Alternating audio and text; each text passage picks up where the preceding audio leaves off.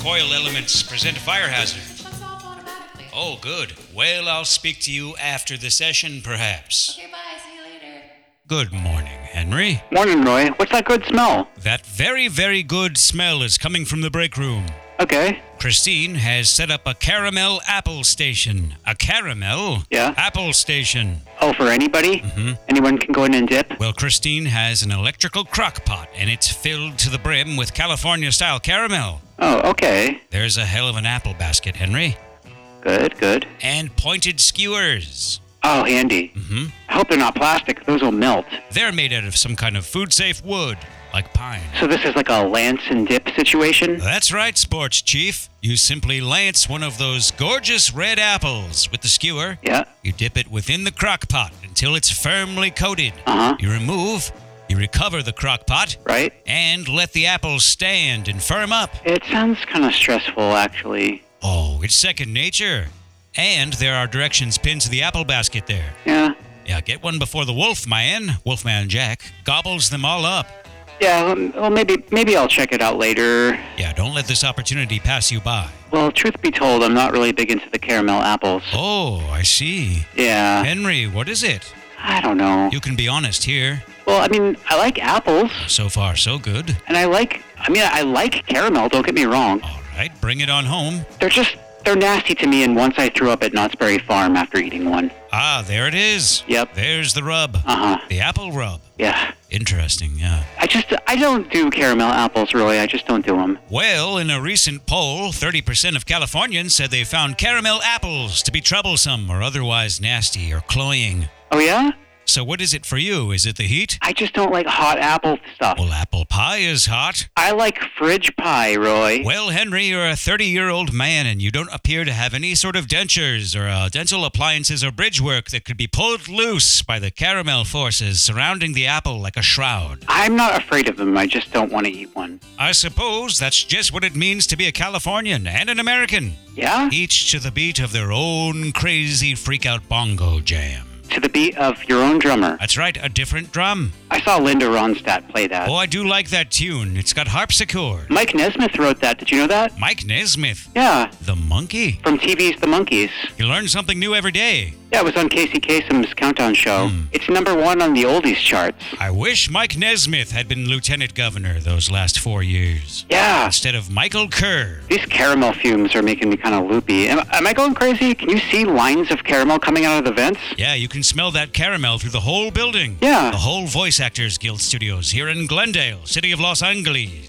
State of California, the Golden State. Smells like a friggin' old-timey candy shop. Oh, you know, Dennis was telling me about this last month. Do you remember that day we came in and the whole Voice Actors Guild studios smelled of spaghetti? Oh, on Spaghetti Day? Mm-hmm. And Dennis made a joke. Oh, right. And he said, instead of the Voice Actors Guild, it should be the Pasta Actors Guild. It really should have. Mm-hmm. Yeah, I remember. Well, it turns out there's an air intake ventilation shaft located above the microwave in the break room. What? What a weird place for an HVAC intake. And I believe that's what's probably circulating the caramel smell. How can that possibly be up to code? Well, the break room used to be a patio. Yeah? And it was walled off in 1967. Oh, okay. It was an outdoor concrete area for the lounging and lawn chairs. Oh, it's grandfathered in. But now it's the break room. Right. Mm-hmm. I'd almost rather have a patio than a break room. Well, in the 60s, there were less breaks taken, and so if you wanted to get away, you'd go outside and you'd probably smoke a cigarette. Yeah. But these days, everyone wants to just, make popcorn. And microwave broccoli. Yeah, and read a calendar or a magazine. A paperback. Sure.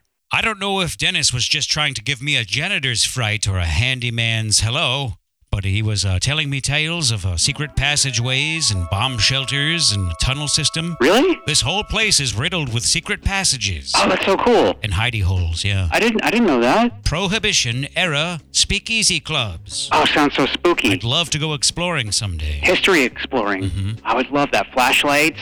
The Voice Actors Guild is a mysterious union of secretive folk. And weird robe guys. That's right, because they don't need to show their faces. You want to get warmed up here? Oh, for levels? Yeah, get some levels on you. Absolutely. Okay, anytime you're ready. Roy H. Pomeroy. Okay. And how was that? That was neato. Can I have another? Mm-hmm. Roy H. Pomeroy. Beautiful. That's like a 5.2. Oh, baby, that's what I like to hear in my headphones. Oh, yeah, this is the Big Bopper speaking. Do I what? Will I what? All right, clock is ticking. Oh, you sweet thing. All right, you ready to get real? I am just so glad that the medium-sized bopper is still with us on this earth. Yeah. Yeah, rock and roll didn't completely die. Do you have a message for the medium bopper? Medium bopper, if you're out there and can hear the sound of my voice, please drop into one of my recording sessions, and I would love to do my impression of the Big Bopper for you. I think he would enjoy that. Do you have any extra warm-up material or stuff? Oh, I could be coming at you with some Shakespeare if that would help you do your job and set those triple levels on your mixing board. Oh, yeah, very helpful. All right, do you have any reverb for me today? Yeah, I do. We have some digital reverb. It's not the lexicon or anything, but it's pretty good. It's pretty good, Roy. Ooh la la, Henry, digital. I feel I'm within a enchanted cavern. Or a scary limestone cavity. Yeah, or a spooky cave. All right, Shakespeare, whenever you're ready. I am but mad, north-northwest. When the wind is southerly, I know a hawk from a handsaw. Is that it? Yeah, enter Polonius. Okay. All right. Are you ready to get going here on this stuff? So what form of dagger do we see before us today, Henry? What do we got? A trailer for Disney. Oh, the Disney time trailers. Yeah. Disney. Yep. Is this an animated film? I think. An animated children's film? Yeah. Is this a bunch of talking clowns and animals and children and songs? No. No songs. No, it doesn't look like it. Very odd. Live action. Yeah, live action. I'm reading the notes right now. Live action. Oh, check page 2. That it says everything. It says it's like live action, kind of dark computer stuff. Is this some kind of jumped up escape from Witch Mountain which doesn't know its place? Yeah, digital Witch Mountain. Oh, digital. A digital age tale. Robots. A computer tale. Yeah, lasers. Digital talk. Yeah, fog. Yes, robot stuff. This art is so cool. Robot business. Do you have some of this electronic wizard music? Yeah, they sent the soundtrack for playback. Can you hear this, Roy? Can you hear it? Yes, I hear it. Oh, good. I hear that. So this is the voice of the digital age. The voice of the digital age. Do you have a digital sound effects thing you can put on my voice? Does this grab your flab, Roy? Ooh, very digital. Digital, Roy. I am a digital Roy H. Pomeroy robot, and I'm here to say I like digital computers in every way. That's okay. Rolling for Tron. The digital computer, an extension of the human intellect. A way to do your finances in a dimly lit den. Sure, everybody loves computer. Why, it's a friendly, whirring, clicking calculator supreme that makes the abacus look a fool. Say, but what if a computer started giving the users a few orders? Ah, I thought so. Not so friendly anymore. And that's where the Encom 511 comes in. Sleek, stylish, murderous. This summer, get sucked into a topsy-turvy computer world where your best friend is a floppy disk. And you have to do neon sport games in a mathematical pantheon of outrageousness and lies.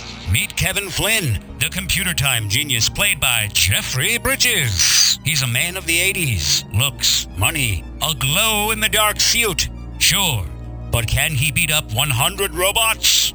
Also starring David Warner. Good. Tag. Tron, coming this summer. Tron is a Walter Disney production. And cut. How was that? I think Walt Disney is going to really like it. Oh, rapturous joy is upon us like a multicolored rainbow of digital stuff. Ah, these are the Atari days. Sure. Want some lunch? Digital lunch. Digital lunch. Digital lunch, Roy? How about this, Henry? Okay. We go downstairs, I build you a caramel apple of your dreams, right? Skeptical? Then we stick it in the icebox and we wait half of the hour. Oh, actually, that would work. Mm-hmm. Maybe we could go exploring for hidden passageways.